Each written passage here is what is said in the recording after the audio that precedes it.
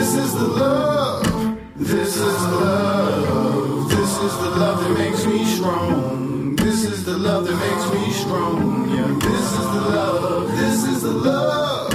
This is the love. This is the love that makes me strong. This is the love that makes me strong. Yeah, this is the love. So hello and welcome to Dad-Daughter Dialogues, an opportunity to lift up me and my dad's relationship through discussion about politics, current events, and whatever else we can think of.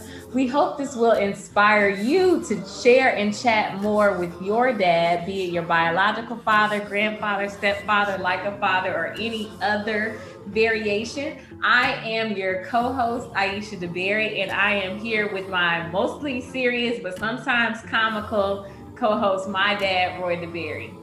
Here, and I'm glad you put in that comical part. I didn't realize I was a comedian, but during these days of the political stuff, I think it'll make you a comedian.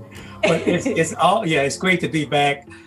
We got a number of issues today. We're going to talk about particularly the legal stuff, and I think you could bring some light on that, and then we'll discuss typical stuff that we normally discuss, including the holidays coming up, and we certainly going to wish people that have safe holidays. And then, of course, we'll close out again with Georgia, because Georgia has a very important election coming up in January. Yes. And we hope the Georgians will get out and vote. There's this tremendous fundraising going on, and I'm hoping that people don't allow the fundraisers to keep them from doing what they need to do, which is to get out and vote. Absolutely. And we are wearing our merch, so let's get started.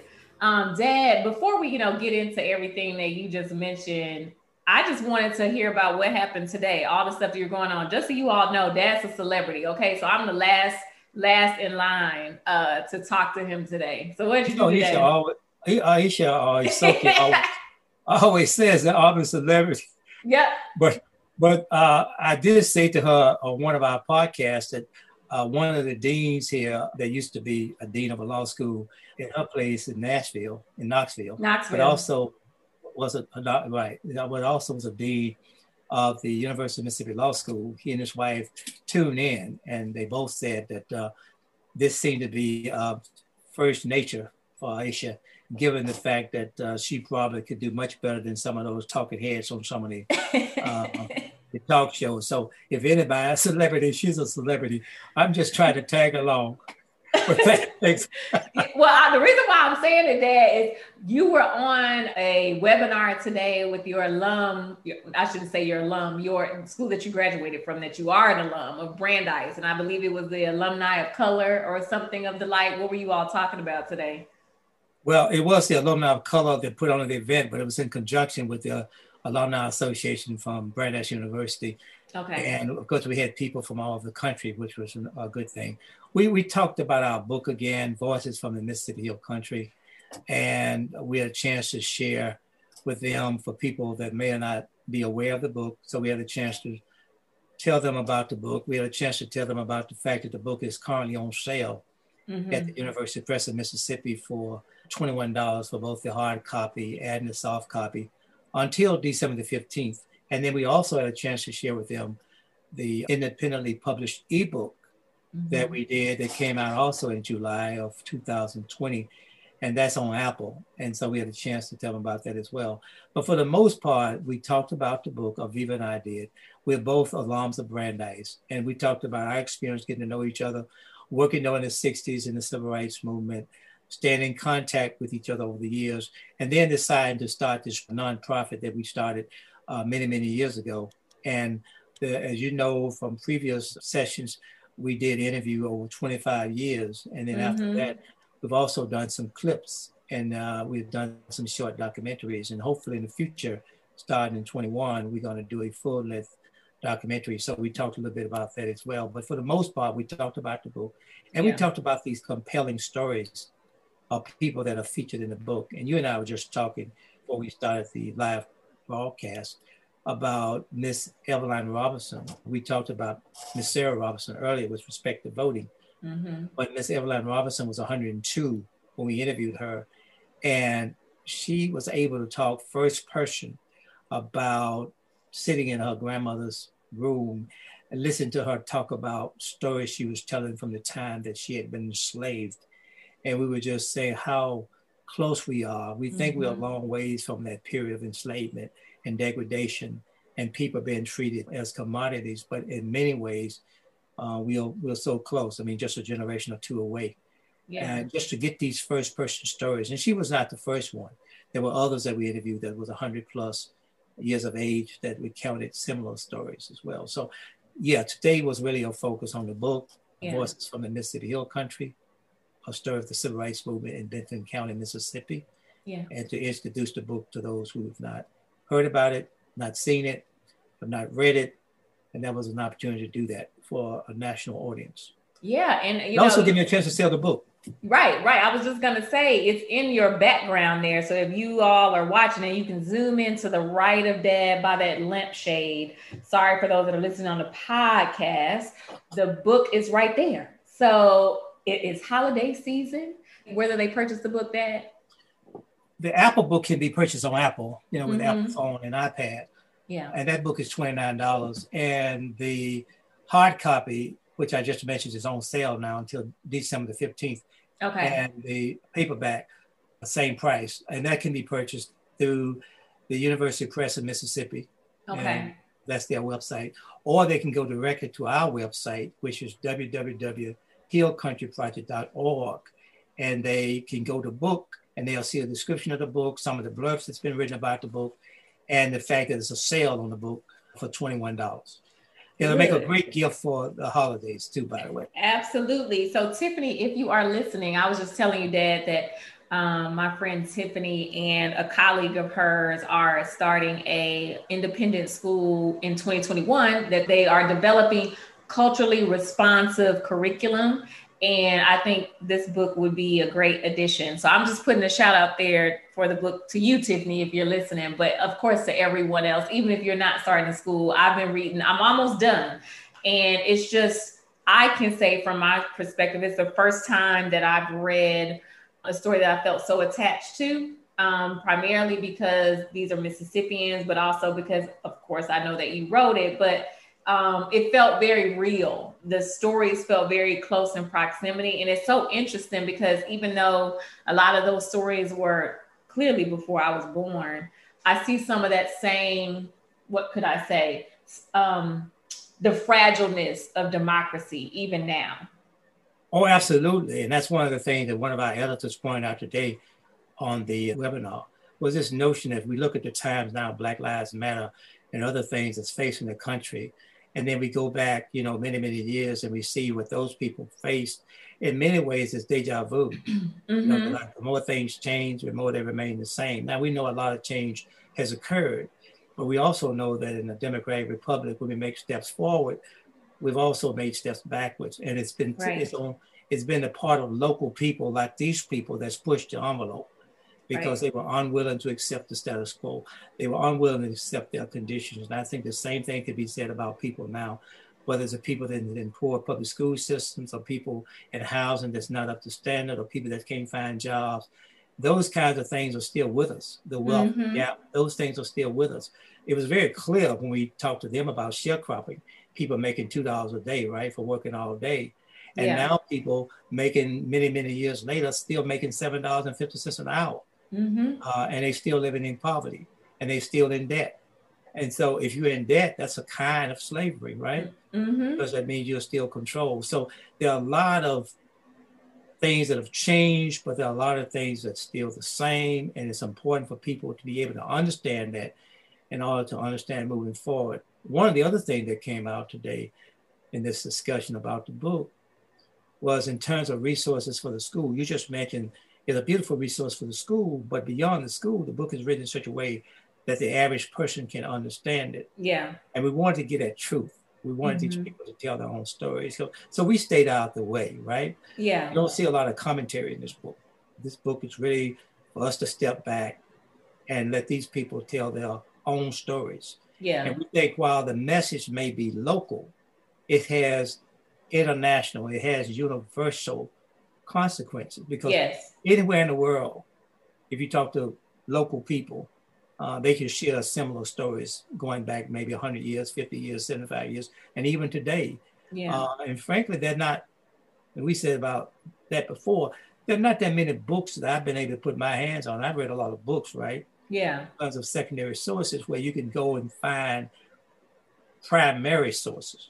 Right. You know, it's right. The books are about, most time it's secondary sources. You go to libraries, you read books that other people have written. You go and look at documents other people have written. You look at journals that other people have written. But it's something refreshing about going and interviewing these people and getting their firsthand stories about all these themes that cover the waterfront in America and in the world, really. Yeah. You know, another piece as you were talking, and as I've been reading the book, and I wish I had it in front of me to kind of reference, but I'm packing up some stuff around here. But, you know, I talk about in the work that I do every day about having courageous conversations and being courageous. And I get some, it's not backlash or a defensive statements, but it's one of those things where people make it seem like if you say something, nothing will happen, almost like a pessimistic outlook. But when I go back to this book, I reference and think about all of the things that this quote unquote small town, poor town did. And a lot of it was just one small step. It wasn't a major game-changing thing that they thought was going to happen. It was more like for example, a Sarah Robinson saying, I'm not going to give up, whether each time they deny me the chance to vote, I'm just not going to stop.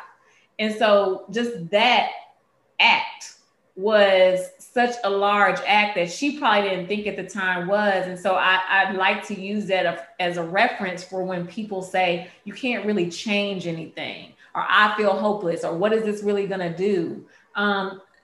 Sometimes it's just taking the act, and the act can be really small in your mind and not give up, but it has large implications when you have absolutely. A community that decides to do that too. No question about that. There's this woman you mentioned, Ms. Robinson. There's another lady who went to try to vote 13 times, and 13 times she was denied, right? In addition to being denied the 13 times, they also would print her name in the local newspaper. Right. And the reason for that, and we have a picture of that in the book, the reason for that is that's a kind of intimidation. That's saying, you know, if you work as a maid or if you work on somebody's place as a sharecropper, that means with your name being published, while it may have been a private event, it becomes a public event. And yet, knowing that, this woman still, as you pointed out, showed the courage to go back again and again until she was able to get registered.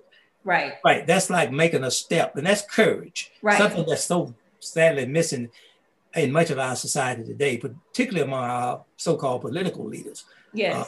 This notion of profiling courage that John Kennedy wrote many years ago. Right. Where is it? Where is this profiling courage now? And I'm sure it's out there, and I'm sure there are people doing this. But to read this book, you see concrete examples of it manifested by just plain local people. I definitely use it as a reference. I think about it often.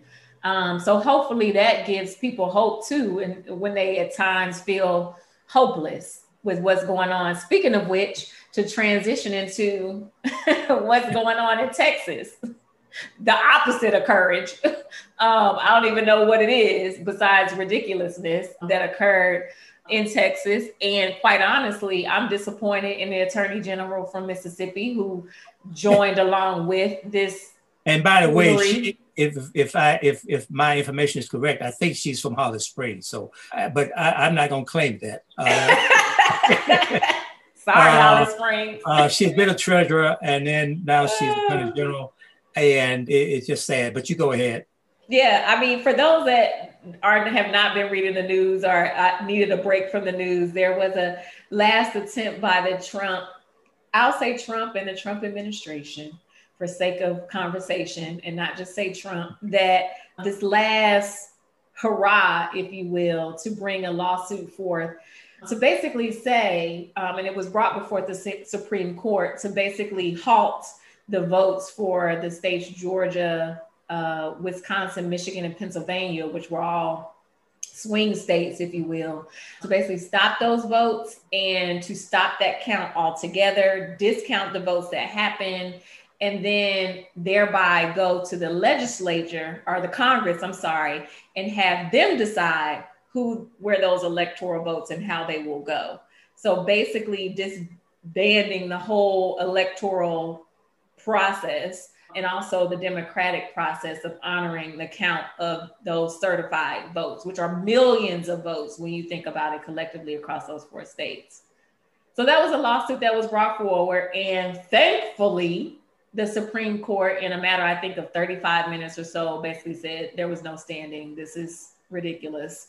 We cannot, and it, for those that are law folks or went to law school, you know, it speaks to Article 3 that basically gives supremacy to the Supreme Court to see how to bring a case forward. And if you have a viable case, there must be standing. And in this case, there's not. And also, when we talk about the sovereignty of states, how is it that Texas would have the right to go over and say, Pennsylvania, Wisconsin, Michigan, Georgia, you all don't, you need to throw away their votes, which is so ironic to me because many a times, not all Republicans, but many Republicans, pseudo-conservative, say that we should have individual rights as states.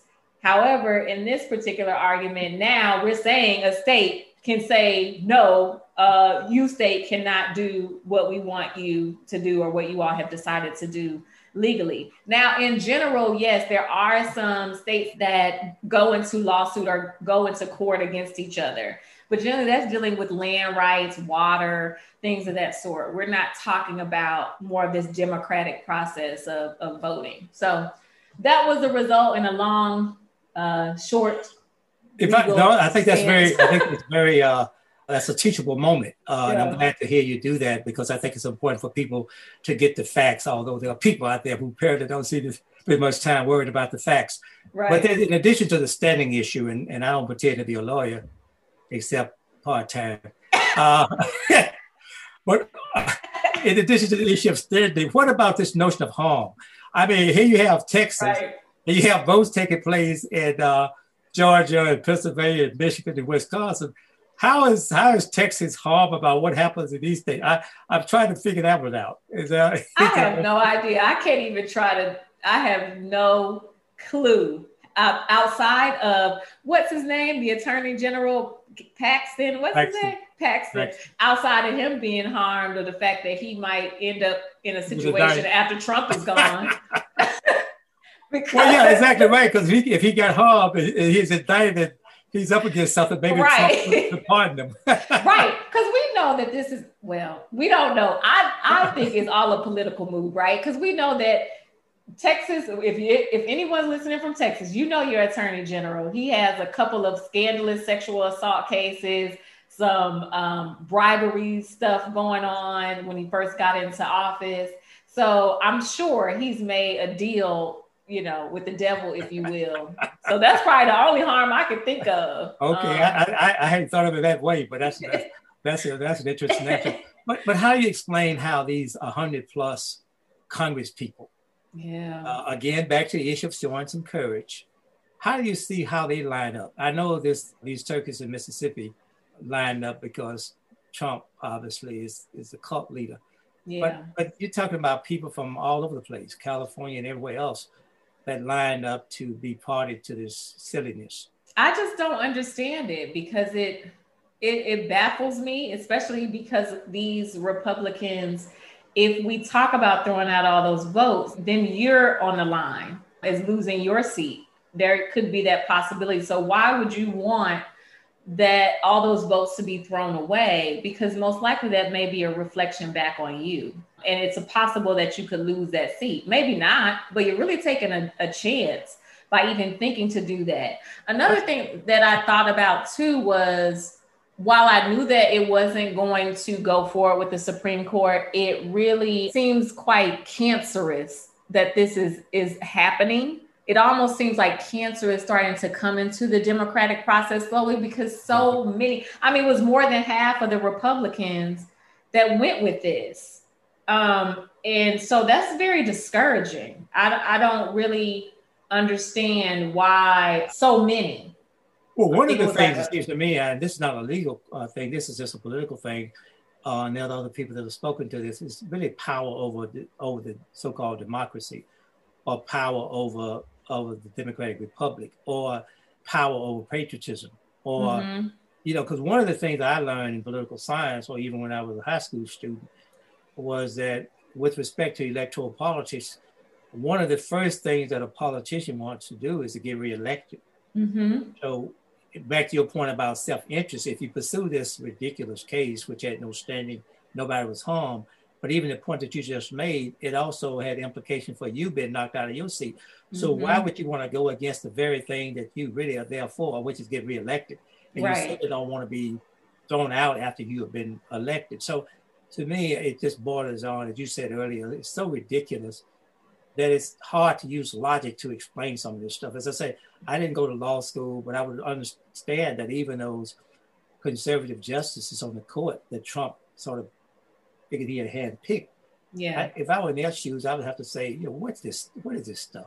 Right. Like a fly, give me a fly swatter, swat this stuff. Right. Because to me, it would be an embarrassment even for a conservative court to want to deal with this, because you're throwing out all kinds of precedents, all kinds of tradition, what they stand for. Right. And just the basic law. Right. So, and then some people say, well, it wasn't a clear majority. It was a clear majority, because it seems to me only two, and those were not Trump appointees, said, we might consider you introducing it so we can hear it, but we have no intention of doing anything on the merit, because there's no merit. Yeah. And I mean, I think it goes back to, Trump does media well, and he does well with keeping things hot and relevant and spicy and in the front and center. Yeah. So I definitely see it as a political stunt at the cost of, Texas taxpayers, because it's keeping this stuff relevant. It's keeping everyone up and hype about it. It's keeping us like what we're doing now, talking about it. When have we, or in my lifetime, when have we, after it has been announced who will be the president, have we spent time weeks after the announcement, still trying to certify if that's the truth? And so Trump, if he has done nothing else, he has stayed in the reality picture. TV. Mm-hmm. Yeah, you're right. We started off with reality TV. We end up with reality TV, right? Mm-hmm. So this is reality TV at its peak in terms of being on steroids, right? Absolutely. That's just how I see it. And for whatever reason, these attorneys general, which I'm very disappointed in, I honestly feel like they were going to get something out of this deal. It just doesn't make sense. From a legal standpoint, it seems to me, and I'm not a lawyer again, but aren't there ought to be sanctions?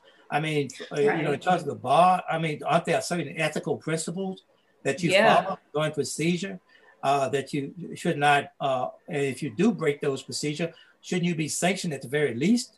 Because it's very clear that some of these laws, again, I'm not a lawyer, right? Yeah. But some of these things from a layman standpoint are so frivolous. Right. And if I walked in the courtroom, first of all, I'd be laughed at. If I try to present this kind of crap.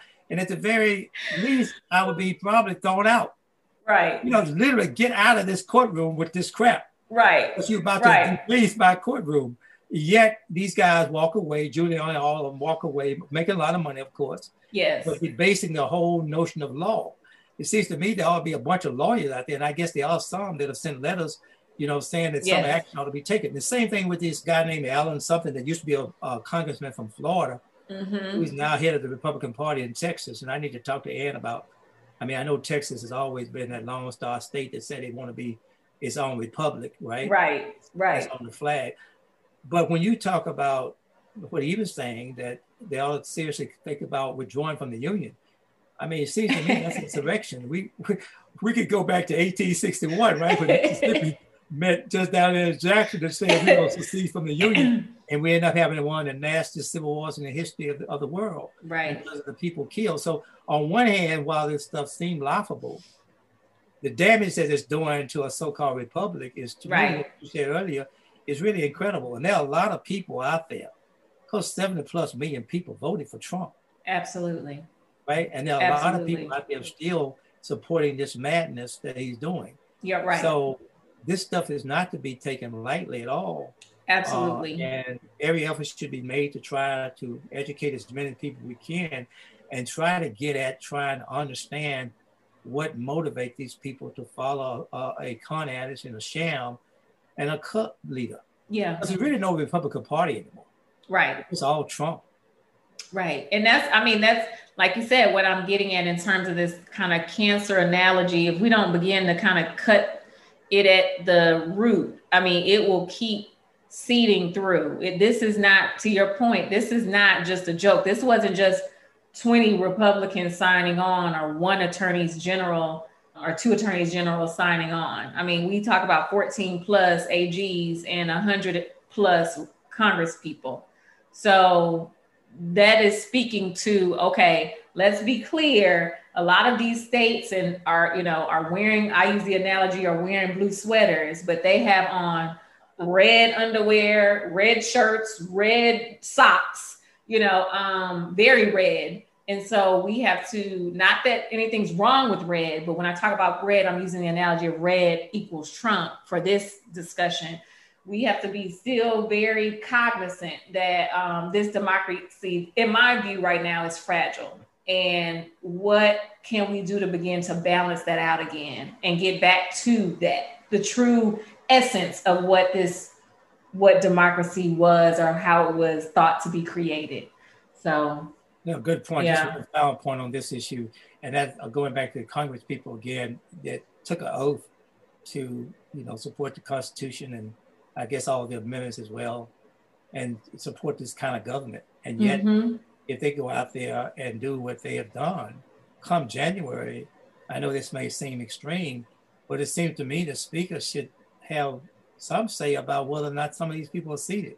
Yeah. I'm not saying she's going to go that route, but just like with those lawyers out there who do these frivolous lawsuits, there ought to be some accountability. Yeah. The same thing that people that take the oath to the Constitution to support and protect, and yet do the opposite with respect to going against the whole grain of what the Constitution says. Or in the case of Trump, referring to the court, as if it's some, like with Barr, how could I say, my attorney general, like the court is his court. Mm-hmm. And I want to do. Yeah, I heard this on the Karen Hunter and Greg Carr. They have a Saturday class, and Dr. Greg Carr brought this up, and maybe Karen, I cannot remember, but really we have to begin treating our legislators and our civic leaders as employees of us. We need to stop treating them like celebrities and these people that we can't touch anymore. There's no more time for that. We really have to begin to demand what we want. To your point, like you said, that, before I hadn't really thought about, okay, how do we hold the AG accountable? But now that needs to be a conversation. How do we begin to hold these employees? We are the employer as a people of the United States. How do we hold these folks accountable? I agree. And they work for us. And like it's the opposite. You're absolutely right. I mean, Mitch McConnell, one man. Why should one man, when people out there got COVID-19, there are people out there that can't get access to ICUs because the hospital in Mississippi don't have any more beds. How can one man, and people about to go off of unemployment coming in December, says, I'm going to hold up even a compromise put together by his team. Right. And he just single-handedly says, this thing ain't going to move forward. You're talking about, that's too much power. For one man in any place to have, and you have people dying by the thousand every day, and you got these jokers talking about really nothing that's of value to the average person in America. Yeah. Other than just to hold on to power. Right.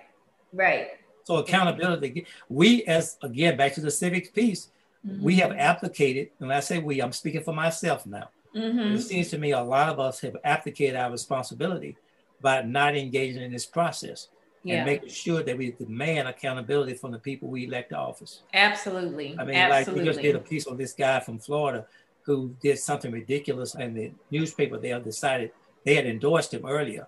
Yeah. After the fact, after he did this ridiculous thing with the court, they unendorsed him as if to say, how can you do that? But they are sorry now that they endorsed him. Well, it seems to me if they had known something about his track record in the first place, why did they endorse him in the first place rather than wait until he does something stupid like he's done to say, we wish we had endorsed him. Right. We got to hold these people accountable up front. Absolutely. Every little step, even if it's just sending an email to something that you see is being done wrong. It doesn't mean you have to be on a mic or, some large horn in the street. You can literally send an email or give a call or send a tweet and say, this doesn't seem right. Or I just want to call this out because I'm observing something and this doesn't feel right. Something, anything. But yeah, let's close this year out with taking an action step. If you see something, say something. You know how they say with the police officers, if you see something, say something. Dedicate yourself maybe to doing that in the new year as we close out 2020. So yeah. But Dad, speaking of Brandeis, because we talked about you talking earlier, Brandeis, Brandeis, if I'm correct, is more so we have more Jewish students there. Am I correct on that? Well, it was a non-sectarian school. Yeah. It has always been predominantly Jewish, but in recent years, with the inclusion of Asians and other non-Jewish students, it's got closer to 50%. I don't know what the percentage is now because Brandeis has been leaving quotas because it's a non-sectarian school, but there is no question that it celebrates its Jewish tradition. And there's nothing wrong with that. As I've advocated, there's nothing wrong with Black people and other people celebrating their tradition, as long as you don't do harm to anybody else. Well, where I was going with this, Happy Hanukkah to my Jewish friends. Happy Hanukkah. Maybe there's not as many Jewish students at Brandeis, but I was trying to segue because December 10th started Hanukkah, so we wanted to give. That's right. We know that those very, it's part of tradition about those very courageous Jewish people that was able to conquer and take over from the Greeks and the Assyrians. So yes. Part of that history is about courage. A lot of courage. So feel free to invite us over. We celebrate Hanukkah. I'm down for all of the holidays. So happy Hanukkah to all of our Jewish friends and loved ones, both far and Brandeis. I love the holidays because we got more than other schools. We got off for the Jewish holidays, we got off for the Christian holidays, and we got off for New Year. So we had a lot of holidays. Thank you, Jewish people. Thank you. Yes. Of course, we celebrate Christmas. And, for people that don't know, that is Dad's favorite holiday. I'm more so like Thanksgiving. I'm a Thanksgiving person because I just like food. Yeah, I like the gathering and not the pressure of getting gifts and going to shop. But Dad is the total opposite. He loves Christmas. So tell me about, tell us all about why you like Christmas. It's really so part of the tradition, dealing with my parents and grandparents and great-grandparents. And it was not commercial like it is now. Yeah. And it wasn't about how much a gift cost or that you had to give a gift. It was about family love and the family closeness and getting together. A lot of people who grew up in an agrarian society, as I did, Christmas was an opportunity for people to save a little something. Yeah. And then they could share that at Christmas time with their children and grandchildren and with each other. So it really was based on giving from your heart and sharing and cooking and meeting up together. And it was not nearly commercial. I don't like the commercial part even now, even though I do go out and buy a few gifts. But I like the idea of giving. And I enjoy giving more than I do receiving, right? When it comes to Christmas. I get the joy of going out and doing things, wrapping the presents and giving it to somebody and seeing the joy on the face. And it started with me early. And, even though there was a religious component to it, I think the love part, the family part, and the sharing was more important for me than all the commercial stuff that you have going now. So really it was about love and family. Yeah, I remember, growing up, we would go. So I would go to mom's side of family many times towards it as Mama got older and which is my mom's mother. We would go or more celebrate for Thanksgiving, or they would come here to Atlanta. And then for Christmas, I've always remember, going to Big Mama and Big Daddy's house for Christmas in this, 2-bedroom, maybe 3-bedroom? 3 bedrooms. 3-bedroom house. And it would be about 35 of my first cousins, 20 of my second cousins, all my aunts, uncles, their wives and spouses, friends, neighbors, everybody. Like you said, at least 80 people trying to fit in this 3-bedroom house. And Big Mama would have everybody a gift, every single person. Now, it might be a pair of socks, underwear, $5, a card, something. But every single person got a gift. And then, it's just you mentioned that because, right, we look forward to that. And my mother, unlike me, she remembered she had about 42 grandchildren, right? Mm-hmm. And she remembered every one of their names. Yes.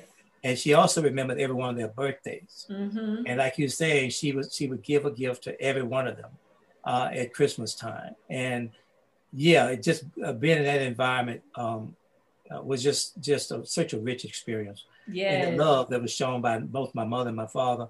And like you said, it was a chance for the cousins to come together. Mm-hmm. It was a family reunion before a family reunion, right? Because the family reunions usually happen in the summertime. Yeah. But during Christmas time at my house, my mother's house, which was a gathering place for everybody. Yes. It was a family reunion. As you say, with your grandmother on your mama's side, Thanksgiving was a big time when you went to Georgia, or they came to our house in Oxford, and we celebrated for Thanksgiving. Yeah. But yeah, Christmas, I like Thanksgiving. The food is fine, but I'm not a big food person. So the Christmas thing was always for me. Yeah, there's so many memories. And even now, Aunt Mary, she still keeps that up. One of my aunts, my dad's sister, with, making sure people get cards or gifts as much as she can. But I really do miss going to Holly Springs and just hanging out, and Aunt Elnora making pound cake, and Aunt Doris making sweet potato pie, and Aunt Penny making tea cakes, and just all of those things I remember vividly. They'll always be in my heart. They'll never go away. And just being able to see my cousins and wearing red, and us talking about what we got for Christmas and showing off our new outfit, or Tom's telling me about the new pair of shoes she got, or whatever it was, just sitting around and hearing stories, and Uncle Ronald and all the uncles in the back drinking beer and keeping the door open, and Big Mama telling us to close the door and keep the heat in. And I could just go on and on and on. And I do sincerely miss those times a lot. Yeah. And people parking and you can't get out because all the cars are up and down the street, and who left their car? Somebody left their lights on, and let me go down to the corner and get some more beer. And it's just... really. And the thing about that, and all those gatherings, and I think that had a lot to do with my dad and mom. Yeah, there was never a fight. First of all, it gets loud. Yeah, they got plenty loud, but there was never a fight. They got plenty loud because they knew, out of respect for my dad, out of respect for my mom. First of all, wouldn't be tolerated, and secondly, they knew not to do that. But you're absolutely right about those large get-togethers, and they are missed. They are missed primarily because it was a way for you to get to know a lot about family, a lot about history, a lot about how to live, how not to live, a sense of justice, not justice, what's right, what's wrong, religion, whatever. You couldn't necessarily get that in a book. Yeah. And so that was sort of all tradition being passed down to you. Yeah. And I just thinking about it, and I didn't even think I was going to reflect on it this much, is even though there was a place, there was well, there's many talks about how the children should have had a place. Us new, the millennial and Gen Xers should have been like the ones before us going to the back of the room. But because we didn't have that growing up, everyone had a voice.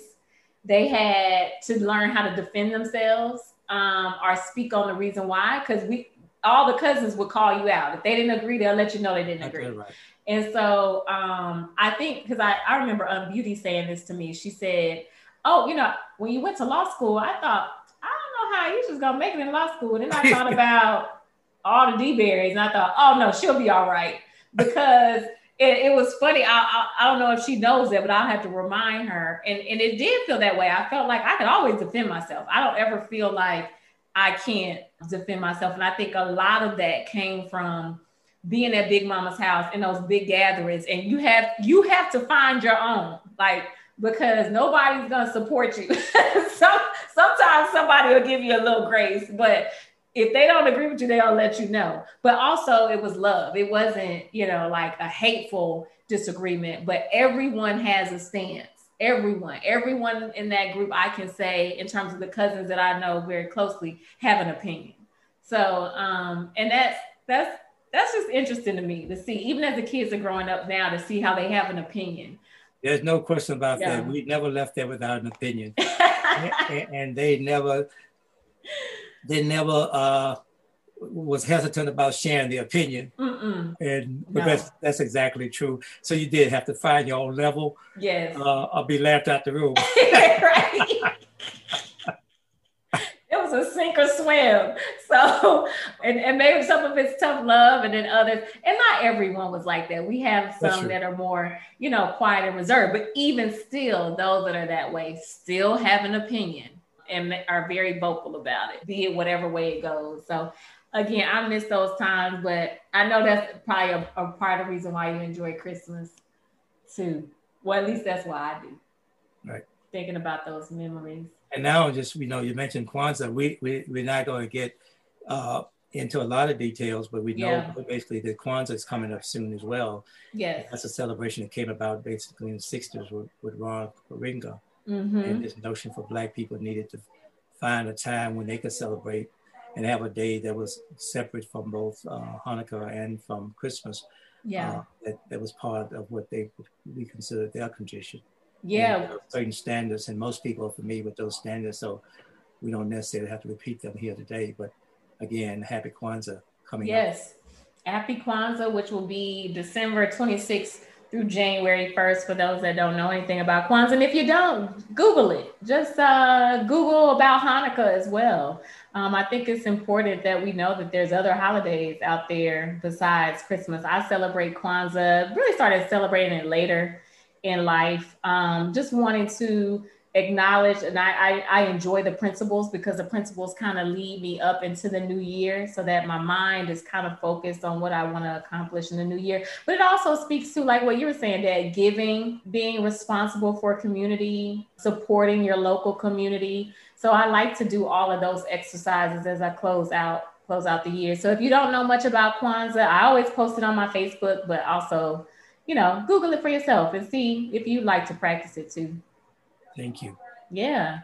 Well, Dad, the last piece is, like Tupac said, all eyes on me. If y'all from the Tupac era, from California, all eyes are on Georgia.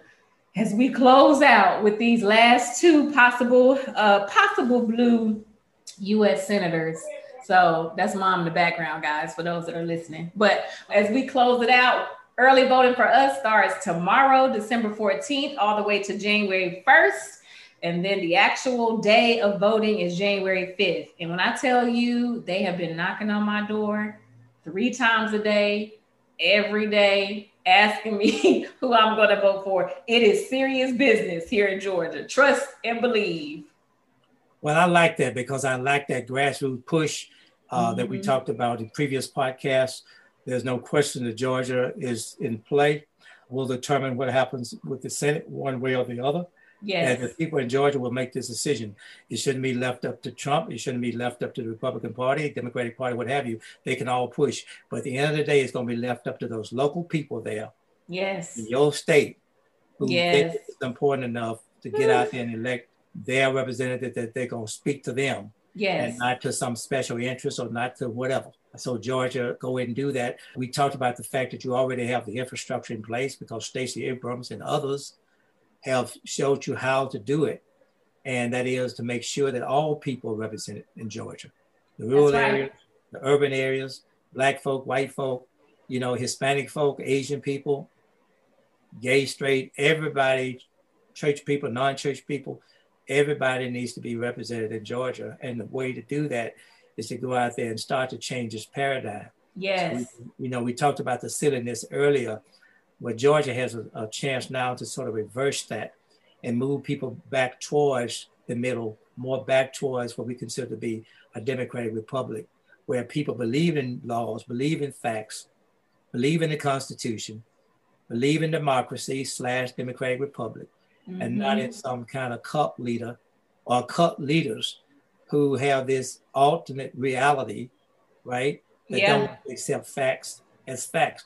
My thing, and I cry about that sometimes, is how, if we couldn't have saved all the people that have died from COVID, we couldn't have saved all the people that have gotten affected by COVID. But if we had just shown leadership and compassion and did some things based on facts from day one, how different this picture would look like in December of 2020.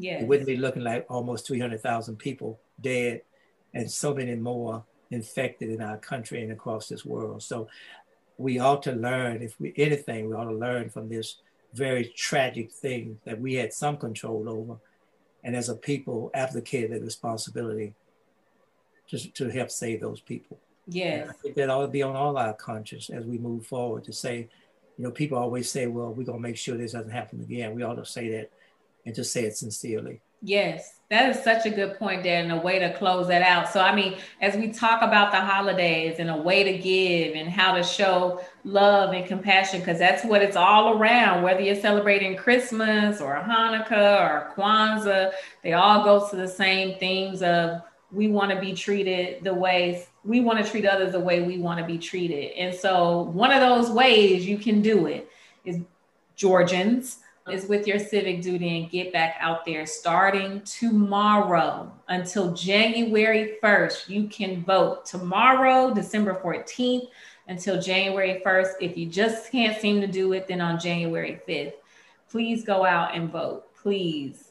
Thank you, Aisha. I'll just close. This will be my last point. As the vaccine is out there, we know it's in short supply, right? Mm-hmm. And we know it's going to be in short supply for a while. But again, people need to be aware and conscious and alert and say to these elected officials at the state level that when that vaccine comes, we understand that there'll be priorities in terms of the health workers, in terms of the essential workers. But we ought not stand back and allow people, because of their wealth and because of their celebrity standing that we've seen already, get this vaccine and be quiet about it. Yeah. We ought to raise some hell and say, all those people who are the most vulnerable out there, whether the old people, Hispanic people working in these chicken factories like here in Mississippi, people that are out there working these trucks in these post offices, these grocery stores, they are essential workers. They put their lives on every day.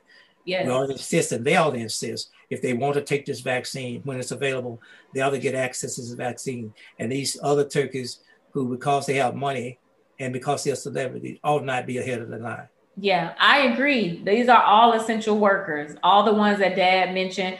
And if they are essential, we treat them as such. I completely agree. Completely. So how can you do that? If you see things happening where it doesn't seem like they're getting what they need, contact your employee. Okay. Your employee is your civic servant or your civic leader. So when you see something, say something. As we said before, thank you, Dad, for taking the time. Of course, I'll see you for the holidays. So for all of those, this is going to close out probably the end of the year for us. So we ask each one of you all during this time, if you've lost a loved one or you are dealing with something that has happened with COVID, our prayers are going out to you. We support you. We share you love. Practice some of these principles again, Hanukkah or Kwanzaa or Christmas.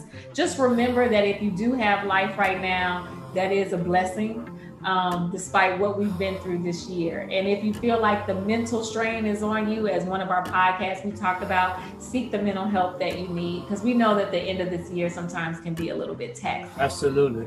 Yeah. Absolutely. Happy holidays, everybody, and stay safe and one love. Yes, be safe, share love.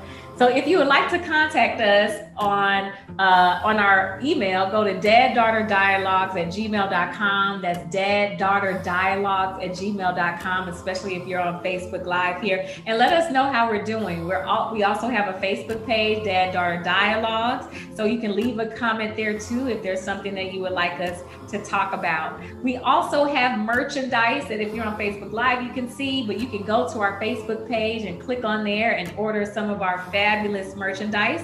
And also consider being a monthly subscriber. If you go to our podcast, which is actually on anchor.fm, you can be a subscriber because that helps us keep the train going. But as always, we appreciate you tuning in, listening to us on Facebook Live. And remember, wherever you are, happy holidays and be safe. One love. Take care, everybody. This is the love. Bye. This is the love. This is the love that makes me strong. This is the love that makes me strong. Yeah, this is the love. This is the love. This is the love. This is the love that makes me strong. This is the love that makes me strong. Yeah, this is love. This is the love.